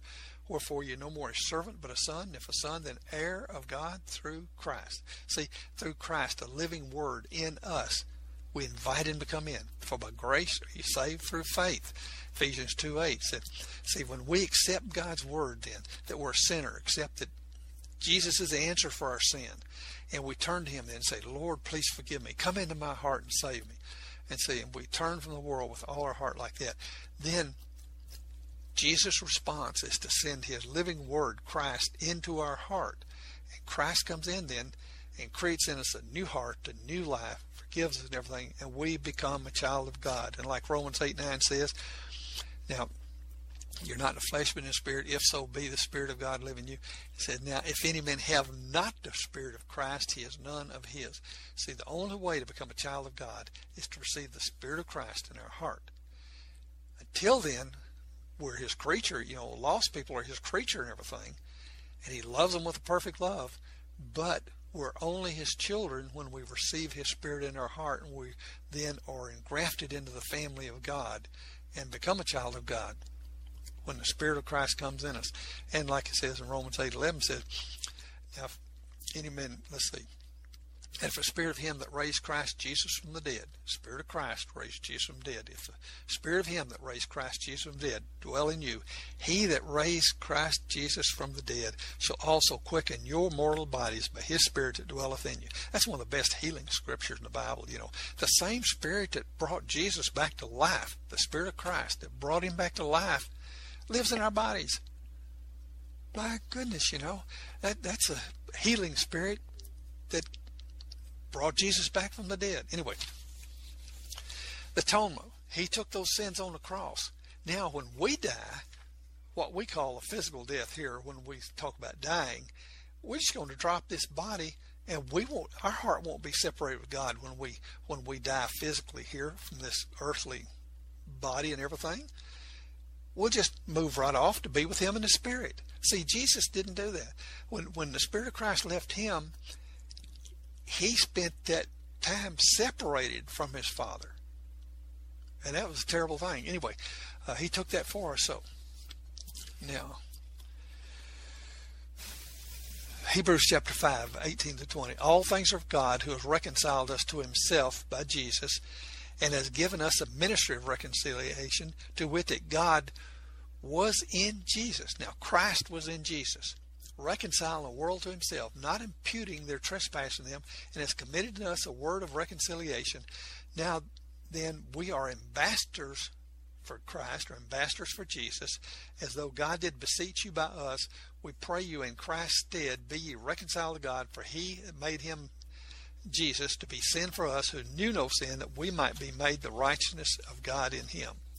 Jesus was our scapegoat, took our sins. Now, it also includes for health and healing. And remember the sacrifice for the birds now, for sickness and leprosy. as we go through that, they took the 2 birds and they killed one. They used one to sprinkle the blood 7 times on the person that was going to be cleansed from leprosy. And then they went to the house and did the same procedure again, killed 1 bird and sprinkled the house and everything. Isaiah 53:5, but he was wounded for our transgressions. He was bruised for our iniquities. Chastisement of peace was upon him, and with his stripes we're healed. Now, and some versions say with his wounds, because see, as terrible as the stripes were, he was bleeding from the head from a crown of thorns. He was bleeding from his hands and feet from the spikes, and he was bleeding from his face from the beards being plucked. So he was bleeding and hurting and suffering all over. Now, in 1 Peter 2:24, who his own self bare our sins in his own body on the tree, that we, being dead to sins now, should live unto righteousness, by whose stripes you were healed. By whose stripes ye were healed. See, he's already provided that and done it, but see, we've got to come in. Promises in the Scripture, we have to inherit the promises by faith. And that means we have to know the promises. We have to believe and receive the promises by faith for them to come alive in us. Just because we're a Christian, most Christians, most of us are not living in the fullness of what we should be living here. When we get there and see Jesus, I would guess that probably almost all of us would like to come back and redo a lot of things that we missed out on here because of just not knowing about it, not taking the time to study the Scriptures and find out what's available to us in our new life in Christ, as a child of God and everything. And then for some of those things, it says that we didn't trust him enough to believe it was actually that good. Like John 15:7, if you abide in me and my words abide in you, ask what you will and it shall be done unto you. Is that really true? Is it that great? In Matthew 7:11, it says, if ye being evil know how to give good gifts to your children, how much more shall your heavenly Father give the Holy Spirit and good things to those that ask him? See, you think about all the good things you'd give to your cute little grandkids and everything, and then you think, well, how much more my Heavenly Father give me? How many of us experienced it that full of joy, though? See, we're missing out on so much here. And also, in, let's see, what is it, 1 John 3:18. Excuse me, 1 John 3:22. It says, and whatsoever we ask, we receive of him. Now, whatsoever we ask, we receive him. Everything, whatsoever we ask, we receive him, because we obey his commandments and do those things that are pleasing in his sight. Now, doing those things that are pleasing in his sight is accepting and obeying his word to faith. Accepting his word into our heart to faith. And then the very next verse says, and this is his commandment, that we believe on the name of his Son, Jesus Christ, and we do that to become a Christian. Believe on the name of his Son, Jesus Christ, and learn to love one another. See, learning to love each other and love people, that's our biggest problem, is learning to love each other. Pray for those who despitefully use you. Forgive others, lest, you give Satan advantage. Don't go to bed angry, something like this. Different things like it. Husbands, treat your wives according to knowledge, be joint heirs, grace, life, lest your prayers be hindered. All these things like this. Learn to love each other is what we need to do. But for healing here, Matthew 8:16 says, and when evening is come, he brought unto him, Jesus, many that were possessed with devils, and cast out spirits. With his word healed all that were sick, that it might be fulfilled, which was spoken by Isaiah the prophet, saying, himself took our infirmities and bare our sicknesses. Now, that's not just spiritual sicknesses. Yeah, he heals it, their sin. But this is talking about physical. Up here in Isaiah, that he wounded for our transgression, bruised for our iniquities, chastisement of our peace bone, and with his stripes we're healed. So he's talking about physical healing here. Psalms 103, verses 2-3. Bless the Lord, O my soul, forget not all his benefits, who forgiveth all thine iniquities, who healeth all thy diseases. Exodus 23:25 says, and you shall serve the Lord your God, and he shall bless thy bread and thy water, and I will take sickness away from the midst of thee. Now today we probably need to ask him to include blessing our air too. But anyway, see, those were promises to the Old Testament people. And Jesus is, the mediator, or established the even better covenant with better promises, it says about Hebrews chapter 8. Even better promises than they had in the Old Testament. Now, from death to resurrection, there's some things here that you probably haven't heard of before, but I'm going to read these verses because I don't understand them either completely, but I'll read them just so you can say you've heard them and know that they're there. When he died on the cross, the period of time from the Friday or whenever it was he died till he was resurrected, what happened to Jesus? Now, the Word of Faith Movement, a bunch of them say that Jesus went to hell, fought the devil, claimed a victory, and came out with keys to the kingdom and all this stuff. That sounds like a great story for our great Savior and like this. But the problem is, it isn't true. It isn't true, and you can't bless God and build him up with a made-up fable or lie. Okay, Jesus didn't go to hell and fight the devil. One big reason is the devil has never been in hell. He's not in hell now. He never will be in hell. If you look in Revelation chapter 20, about verse 10, it says the devil and his angels were cast into the lake of fire. Verse 11, it talks about the white throne judgment. And then following that, it says, and death and hell and everything that was in it is cast into the lake and fire also. See, the devil's not in hell. He goes to the lake of fire right before the white throne judgment. He's here on earth today deceiving people. Jesus couldn't have gone to hell to fight him. And not only that, when the devil goes to the lake of fire, it says he's going to be tormented daily for eternity. He's not going to be the supervisor in the lake of fire, down there punching people with a pitchfork, stupid things like that. He is going to be the one tormented. And Jesus says in Matthew 25:41, speaking of the goats, separating sheep from the goats and the people that go to the lake of fire, he says, depart from me, ye cursed, into the eternal everlasting fire, tormenting fire, created for the devil and his angels. See, that lake of fire was never created for one person that God has allowed to be born on this earth. It's people rejecting the Lord and rejecting the love of it. 2 Thessalonians 2:10-11, the Apostle Paul says, because people reject the love of the truth, the love of the gospel, they don't receive the spirit of the gospel, the love of it, into their heart. That's why people are going to the lake of fire. And it's because their choice to refuse Jesus. Now, what happened while he was in the grave? First, a sign of Jonas. Matthew 12:16 says, an evil heart and adulterous generation seeketh after a sign. There shall no sign be given it, but the sign of the prophet Jonas. That's what Jesus said. And the prophet Jonas was in the belly of a large fish about 3 days and 3 nights, something like that. And so it says that's going to be the sign that Jesus is going to be like that too. Now, but remember now, he didn't go to hell to fight the devil. Several times I've already read you in scriptures where it says he finished his work here on earth. You know, he says to his Father, it says in John 17, he says, I have finished the work you give me. Jesus finished his work here fighting the and that illegal arrest they made, and their crucifixion was wrong, and things like this, you know, that he could argue about, but he didn't. Okay.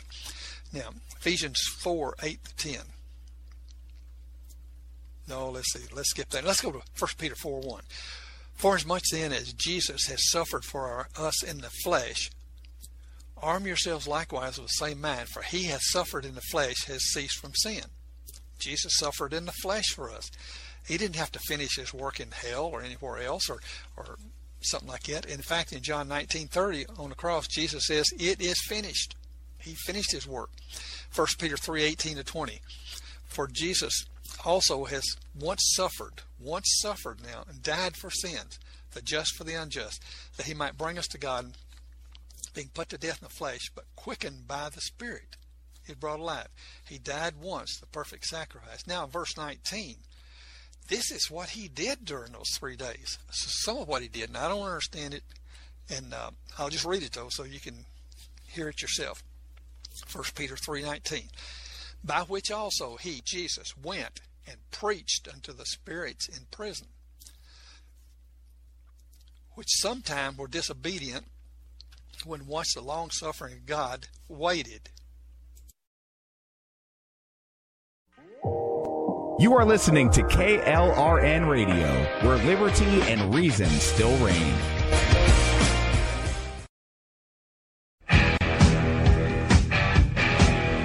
KLRN Radio has advertising rates available. We have rates to fit almost any budget. Contact us at advertising@klrnradio.com.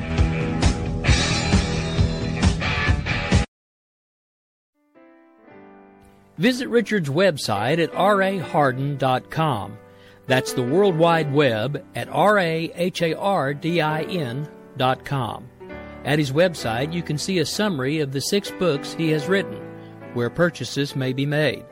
He also has a link to 18 videos on YouTube and several blogs about Christian beliefs. If you prefer, visit amazon.com/Kindle and type in Richard Hardin to see and purchase his books. You're listening to God's Pure Word of Faith with Richard Hardin. Richard will guide you through the Bible and help you find God's purpose for your life. Now here's teacher and author Richard Hardin. And welcome back. Now, after Jesus' death, his resurrection is very important to each of us. Hebrews 2:14-15. For much then as children partakers of flesh and blood, he also himself likewise took part of the same, that through death he might destroy him that had power of death, that is the devil, and deliver them who through fear of death were all their lifetime subject to bondage. Before I became a Christian, I was afraid of flying. I was afraid of car trips, accidents, heights. There wasn't much I wasn't afraid of. I tried as my best not to let people know it and everything. I just thought it was normal for everybody to kind of have those fears. But I know that when I became a Christian and Christ came into my heart, like that, he took away that fear of death from me, because and seeing his presence and answering my prayers, and like it says in 1 Corinthians 15:54-57, so when this corruptible shall have put on incorruption, and the mortal shall have put on immortality, then shall he be brought to pass the saying that is written, Death is swallowed up in victory. O death, where is thy sting? O grave, where is thy victory? The sting of death is sin. The strength of sin is the law. But thanks be to God, which giveth us victory through Lord Jesus Christ.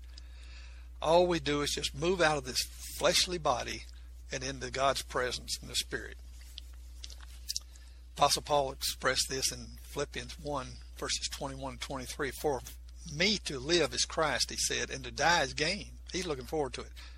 But if I live in the flesh, this is the fruit of my labor. Yet what I shall choose I won't not. For I am in a strait between two, having a desire to depart and to be with Christ, which is far better. Nevertheless, to abide in the flesh is more needful for you. He's saying it's more needful to the people for him to stay and minister and reach people for the Lord and everything. Now, God is very important to us. God, our lives are very important to him. You can't die by accident, first thing. God is anywhere you are. And like in Psalms 34:7, the angel of the Lord encamps around about them that fear him and delivers them. Psalm 72:14, he shall ransom thy soul from deceit and violence. Precious shall be the blood in his sight. That is for his people. And in Psalms 116:15, precious in the sight of the Lord is the death of his saints. There's no such thing as accidental death. When he was talking about the cities of refuge in the Old Testament, you might look up Exodus 21:13, and when people accidentally kill people in Exodus 21:13, the scripture says that when the Lord lets it happen, or something like that, so it's no accidental death to God. Things don't happen by accident in his world. Okay. Revelation 1:18, Jesus says, I am he that liveth, was dead, and behold, I am alive forevermore. Amen. And have the keys of hell and of death. 28:18, Jesus says, Matthew 28:18, he says, all power in the heaven and earth is given to me, And in 1 Peter 4:1 stated, Jesus suffered for us in the flesh. He didn't go to hell and wrestle the keys from the devil in some big fight. Now, resurrection. We have that victory over death. We know that we're just going to leave here and go to be with the Lord and everything. Apostle Paul mentioned in Philippians 3:10 that to know him and the power of his resurrection. 1 Peter 3 3:21. 1 Peter 3:21. No, excuse me. 1 Peter 3:23. Being born again, not of corruptible seed, but of incorruptible, by the word of God, which liveth and abideth forever. That incorruptible seed that liveth and abideth forever. And that is a good one, but that wasn't the one I was looking for, but it is just as good as the one I was looking for. Okay, excuse me, chapter 3, verse 21. And like figure whereunto even baptism doth also now save us, not the putting away of the filth of the flesh, like by water, but the answer of a good conscience toward God by the resurrection of Jesus Christ. See, by his resurrection spirit, we're baptized into the body of Christ. Like in Romans 12:13, the Apostle Paul says, by one spirit are we all baptized into the body of Christ. So the resurrection spirit of Christ, he was he forgives our sins by his, makes way because of he's our perfect sacrifice for the sins, the perfect walk of faith, and the sprinkling of his blood, and the atonement, like that, taking that sin on the cross for us, and doing all that. He fulfilled all those requirements of the Old Testament sacrifice for forgiveness of sin, like that and everything. But in his resurrection, even more than the Old Testament people could even imagine, he comes to live in us now. Like it was prophesied in Ezekiel 36:26, where it says, a new heart also will I give you, a new spirit will I put within you. I'll take away the stony heart out of your flesh, give you a heart of flesh, and I'll put my spirit in you. Now that's the new covenant.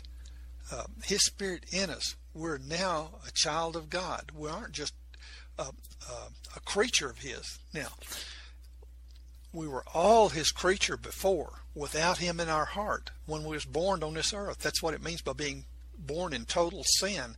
We were born without the Spirit of God in us. And then he brings us to that knowledge of himself, and then we must make the choice then to humble ourselves, invite him to come into our heart. The forgiveness.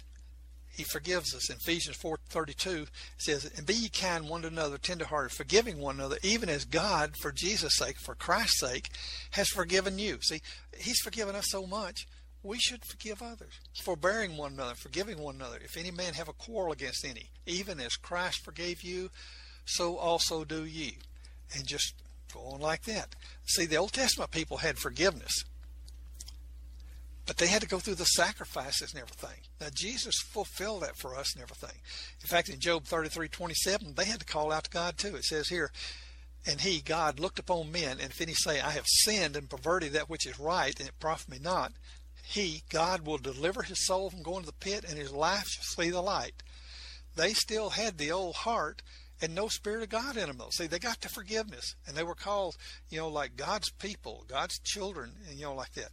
But not like us. They still had the old heart and no Spirit of God in them when they got forgiveness.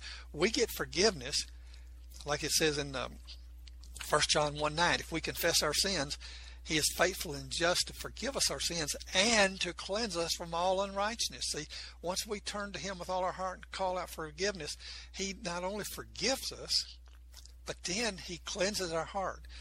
And again, Ezekiel 36:26 is one of the best, you might say, descriptions of the work of grace. Grace is the work of the Spirit of Christ in our heart. For by grace are you saved through faith. Our acceptance and obedience, we're a sinner. Christ is the answer, and we invite him to come in our heart. Then when he comes in, he does what it says in Ezekiel 36:26 to us. He says, a new heart also will give you, Spirit of grace working in us, and a new spirit will I put within. New spirit I'll put within you, and I'll take away the stony heart out of your flesh, and I'll give you a heart of flesh, and I'll put my Spirit in you. And he gives us that new pure heart as we become a child of God. When he puts his Spirit in us, we become his child of God. It's a work of grace. And then we can grow in grace by receiving more of his living word into us then as we study his word and invite him to come in. Now, so the Old Testament people had forgiveness, but they did not receive the new clean heart, the perfect heart from God, and they didn't receive his Spirit in them. Now, we get such a greater response when we call out to him and everything. Now, we must confess our sins with repentance, wanting to turn from the sin.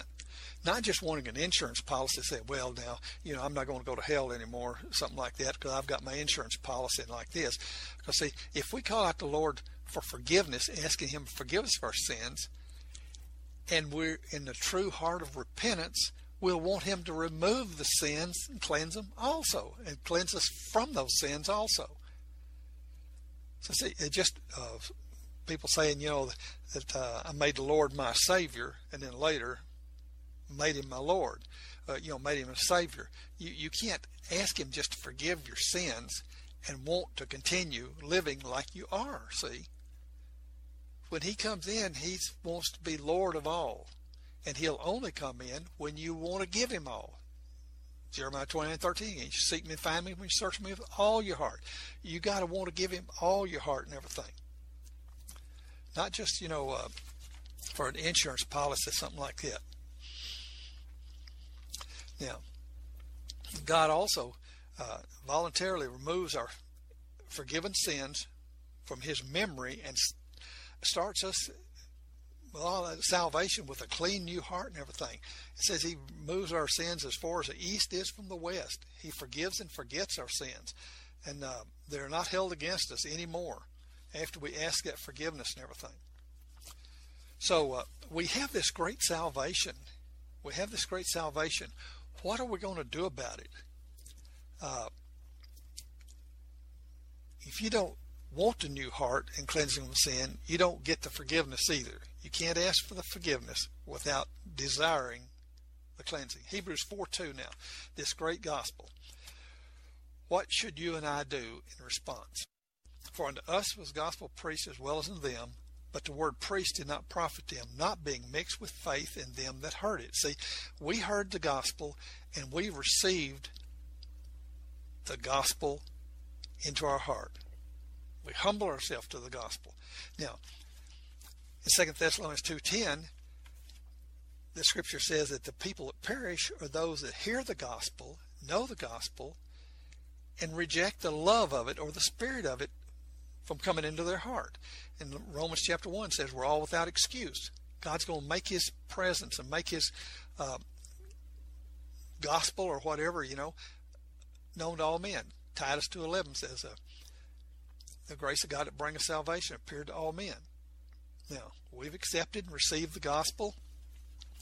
The only positive response, we were all sinners, and Jesus died for our sins. We must humble ourselves and invite him to come in. Now, once we've received him into our heart,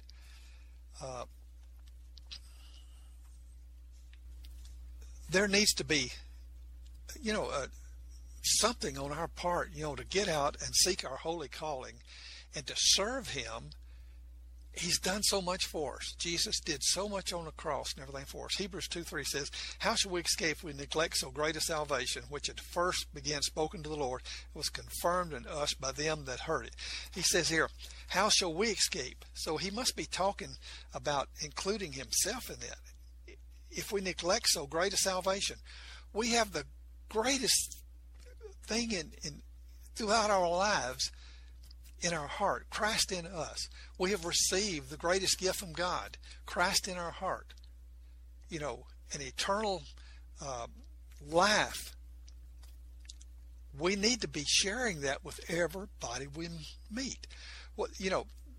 Some of them may already be Christians. A lot of times people tell me they're already a Christian. I say, now what I mean by that is, have you received the Spirit of Christ in your heart and committed your life to him and received that new, heart and life? Not just you decide to join the church and, be a Methodist, Catholic, or a priest, a Baptist or something like this. It's not just selecting a denomination and joining it or something like that. That doesn't make you a Christian. It's receiving the Spirit of Christ in your heart, asking forgiveness for your sins. Now, and since he indicates we, he says, what if we neglect so great a salvation? How do we neglect it? By failing to share with others And, well, like in Psalm 67, the Jews of the Old Testament were supposed to have been God's priest on earth. It says, God be merciful and bless us, cause your face to shine upon us, that your way may be known on earth, your saving health among all the people, among all the nations. Let the people praise thee, O God, let all the people praise thee. Then shall the earth yield her increase, and God, even our God, shall bless us, and all the ends of the earth shall fear you. Now, see, the Jews were supposed to have spread God's love and word all over the world. But we as Christians are supposed to be doing that now. We're supposed to be sharing and drawing people. In one place back in the book of Peter, it says we're a chosen generation, a royal priesthood, a holy nation, for God to be out and share his word and his love and everything. And we're going to have to answer the judgment seat of Christ for things we've done and have not done, and failing to seek God's holy calling for our life. And today in our society, Christians aren't doing that good a job. Somehow or another, we're not getting through to the people that, Christ is the answer. And it seems like nowadays, instead of looking for somebody that's a Christian, when people need help, and like in Washington and our government, things like this, the first thing they want to do is get rid of the person that's a Christian. It's become so evil and everything, but they don't see what it's like to be a Christian. Christianity has failed in our society. I'm not saying Christ has failed. I'm saying Christianity. Christianity has failed to show the joy of the Lord, failed to show the blessings of the Lord, what it's like to be a child of God. How we got so many denominations fussing back and forth with differences and everything. But the love of God is not shining through to these people because they're looking for love too. Everybody is looking for love, to fill that void in their heart. All our hearts were created alike. And it's certainly God's will for everyone to be saved. It's not God's will that any should perish. In 1 Timothy 2, verse 4, it says, who, speaking of God, will have all men to be saved and to come into the knowledge of the truth. When he commands, even in 1 John chapter 3, verse 22 and 23, it says, and this is his commandment, that we believe on the name of his Son, Jesus Christ, and love one another. See, he's commanding people everywhere to believe and receive, because that's what he's created us for, and it's been that way all along. In Isaiah 43:21, God says, this people have I formed for myself, they shall show forth my praise. And see, the Jews were to be his praise, his ministers throughout the world in the Old Testament period, but we as Christians are supposed to be sharing today and carrying his message to all the earth. In Titus 2:11 says, the grace of God that bringeth salvation has appeared to all men. See, he's going to make his way somewhere or another that people will know him at some time here on earth. And I don't know how he does it for all of them and everything, but he tries to use us as Christians in sharing our testimony to be an encouragement to those that haven't received him yet into their heart, that they will turn to him. Like in Revelation 12:11, where it says, and they overcame him by the blood of the Lamb and by the word of their testimonies. It was speaking of the devil. They overcame the devil. See, Jesus had already done that by his perfect walk of faith and his sacrifice for us and everything. But now we're supposed to be sharing our testimonies so that people can see what God is doing for us, and that we can be an encouragement to them.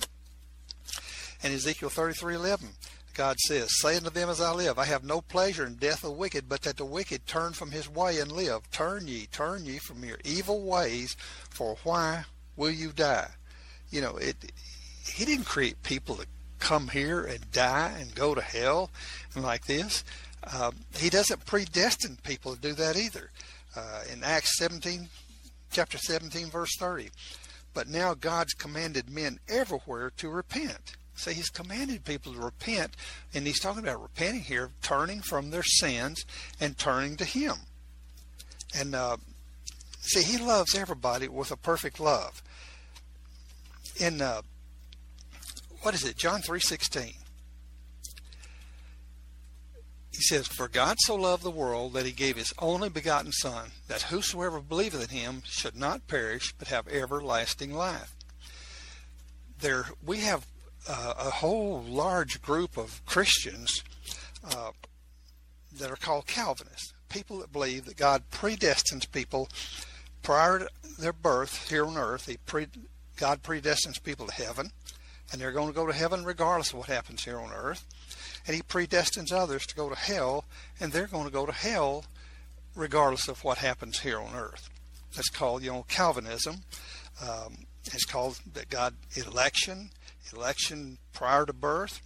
Well, I'm going to show you that election is to service. I can't go through all of that, but I have other broadcasts and podcasts you need to go back and look at that talk about election and predestination and everything. But I'm going to share you real quick here that you ought to be able to see that there's no such thing as God predestining people to heaven or hell. Now, I just quoted John 3:16. Let's take a look at it again. Jesus went through all that suffering that I've talked about this morning, and then dying on the cross. 7 different ways he was bleeding on the cross. His 2 feet, his 2 hands, beard being plucked, the crown of thorns on his head, and the terrible stripes on his back and everything. All that suffering, dying on the cross, humiliation, all this. But he did it for us. The scripture says he saw beyond the cross what was going to happen, that we were going to be able to be transformed then from just creatures of God when he came back to live in our hearts, after he was resurrected and the Spirit came back then to live in us, where like in Ezekiel 36:20 says again, where he says, "New heart also will give you, a new spirit will I put within you. I'll take away the stony heart out of your flesh, give you heart of flesh, and I'll put my Spirit in you." See, that's when we become a child of God. And Jesus knew that was going to happen if he completed that perfect walk of faith and sacrifice and everything. So he did it for us. He didn't have to. His Father gave him commandment that he didn't have to do that. But he did. So now, in going through all that suffering and everything, that we might be set free of our sins and become a child of God, listen to John 3:16 again. "For God so loved the world that he gave his only begotten Son, that whosoever believeth him should not perish, but have everlasting life." Now, let me add just a couple of other things to it. For God so loved the world that he gave his only begotten Son to suffer and die on the cross, to go through all of that, humiliation and things like this, the persecution and all of this suffering he did in the perfect walk of faith and dying for us and everything, that those who are predestined to go to heaven will go to heaven, and they might not be lost. See, it don't make sense. Jesus came to die for everyone. Nobody was predestined to go to heaven prior to being born on this earth. Jesus came to make the way for us. Now, the Calvinists would teach that, he only died on the cross for those that God loved, and it was going to, die and go to heaven. But he didn't need to die on the cross for them if God had already predestined them to heaven. See, there wasn't any purpose. And that's what the devil's trying to do. The devil will do everything he can to take away from Jesus' work on the cross. And even has people saying that grace is God's unmerited favor. It is not. Grace is a work of the Spirit of God in our heart to create in us a new heart, a new life, and accept us into his family. Again, the new covenant. A new heart also will give you, a new spirit will I put within you. I'll take away the stony heart out of your flesh, give you a heart of flesh, and put my Spirit in you. That's a description of the work of grace, the great love God has to us, that he's taken away their stony heart. He's forgiven our sins, forgive them, forget them. But he takes away, gives us a new pure heart without all that corruption and everything in it.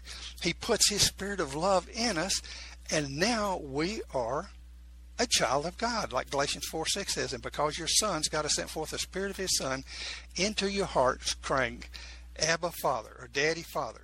Wherefore thou art no more a servant, but a son, and if a son, then heir of God through Christ. See, the instant he puts his Spirit in us and comes to live in our heart, in that new clean heart that he's created for us, we are children of God. Now, that's the great work that was going to take place after the cross, that Jesus saw through the cross at the great things that were going to happen for us, that he suffered and died and went through all that suffering for and everything. But it's not just for a few people that have been predestined to already go to heaven. See, nobody's been predestined to already go to heaven. Nobody's been predestined to go to hell. It has to be by, the person's choice. Election is to service, as talked about in between Esau and Jacob, when God was talking to them in Romans chapter 9 verses 10 through 14, Apostle Paul says, and not only this, but when Rebekah also had conceived by one, even our father Isaac, for the children not yet being born, neither having done any good or evil, the purpose of God according to election might stand. And you'll see just a minute, that purpose of God was which one was going to be the leader of his people. And that was Jacob. It was service, not of works, but of him that calleth. He said unto her, the elders shall serve the younger. And he's written, Jacob have I loved, and Esau have I hated. What say then? Is there any unrighteousness with God? God forbid. Now he's saying here, that was not true about God. God did not say he hated Esau. If you look back over in Malachi chapter 1, verses, first 3 verses, where it talks about that, and it appears to say that God hated Esau, you'll see in there that the burden of the word of the Lord, Malachi, I have loved you, saith the Lord. See, he's saying, I've loved you. Yet you say, see, he's quoting back to the people here the lie they've been telling about him, and that lie is, wherein hast thou loved us? Was not Esau Jacob's brother, saith the Lord? Yet I loved Jacob, and I hated Esau, and laid his mountains and heritage to waste. He did destroy the mountains 600-700 years, or their homeland in Mount Seir, because some of the children, Esau's descendants attacked the children of Israel when they came out of bondage and killed some of them, brought the curse of God on them. But right here he's saying, I have loved you, saith the Lord, yet you say. See, he's quoting back to them the lie they've been telling about him. God never said that. And this is a scripture that people use to say that God did say it. But if you read it correctly, you'll see that he was just quoting back to them the lie that he was going to correct them for. Now in 2 Timothy 2:10, here Paul says, therefore I endured all things for the elect's sake, that they may also obtain salvation. See, here he's saying the elect, he does all things for the elect's sake. See, the elect were the Jews that was going to be God's ambassadors here on earth at that time. We are the ambassadors of Christ now. But see, Paul's saying here, the elect's sake, that they may also obtain salvation. See, so that's election doesn't mean that that people are saved, because he's talking about the elect's sake need to be saved. Now, over here in 1 Timothy 5:21, now it's clear as any can be that election is not talking about salvation. Here, 1 Timothy 5:21, I charge thee before God and the Lord Jesus Christ and the elect angels. Now see, the elect angels have nothing to do with salvation. In fact, when Cornelius needed to know about Jesus in Acts chapter 10, God sent him a message, a vision, and an angel in the vision to tell him to go call for Peter, Simon, and he'll come tell you what you need to do. And God told Peter then to go tell him about Jesus. See, he didn't tell Cornelius through the angel about Jesus.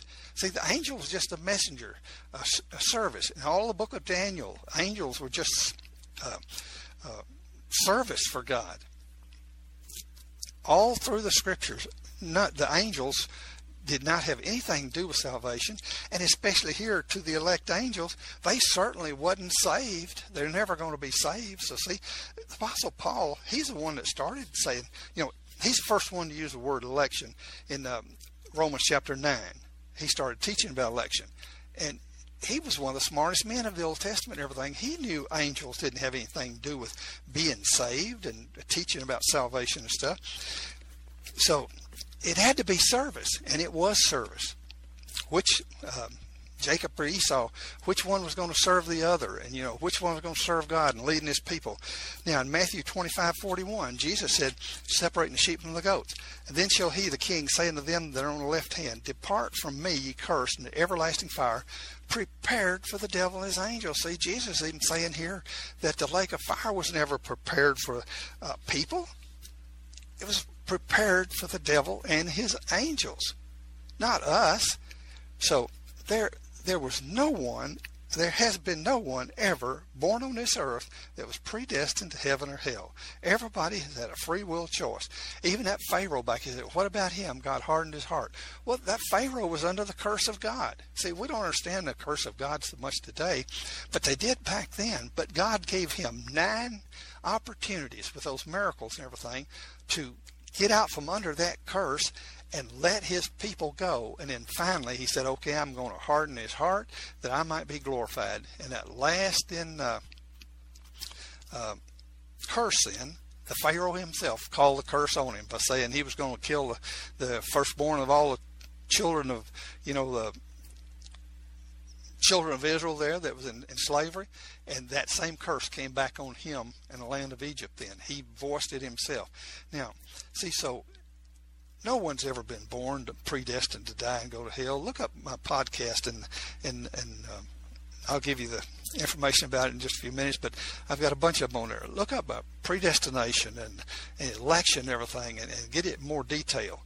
But like John 3:16, for God so loved the world that he sent his only begotten son to do all that suffering and dying on the cross and being persecuted and all this, so that people that he had already predestined to heaven would go to heaven. See, it don't make sense. They're going to go to heaven. If predestination was true, Jesus wouldn't have needed to come and die on the cross and do anything for us. They're the ones that, God predestined to go to heaven. See, because they'd already be set to go to heaven. And the lost people, he wouldn't need to die for them because they're already predestined to go to hell. See, that don't make sense at all. It's just a lie of the devil. And look at my podcast on predestination and election. You'll see that Jesus' service here on earth and his work for us was because of his love for us, and he did go through all that suffering. He died for us that we might live. We will never have that separation from God again when we receive the Spirit of Christ in our heart. So, you are listening to KLRN Radio, where liberty and reason still reign.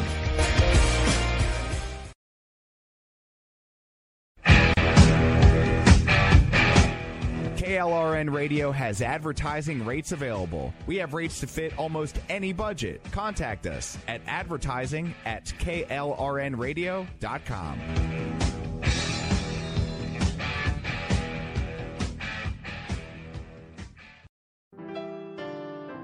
God's Pure Word of Faith with Richard Hardin can now be heard Monday through Friday mornings at 7 a.m. Central, 8 Eastern, and on Saturday and Sunday mornings at 6 a.m. Central, 7 Eastern. Join him and let's turn our country back to God. It only takes a spark to start a forest fire. Let's get on fire for the Lord. Right here on KLRN Radio and the Spark Radio Network.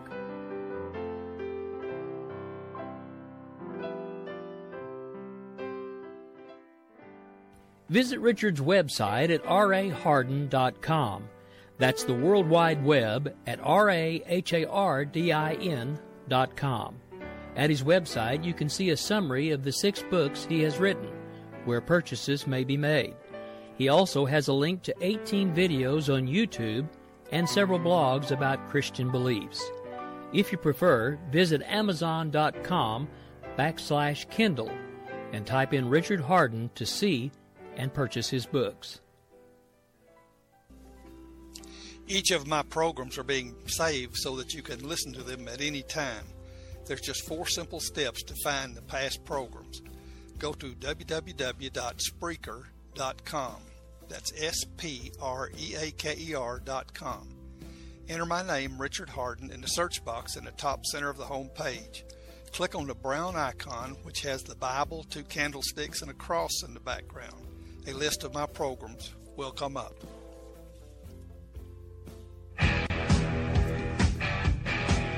KLRN Radio has advertising rates available. We have rates to fit almost any budget. Contact us at advertising@klrnradio.com. You are listening to KLRN Radio, where liberty and reason still reign.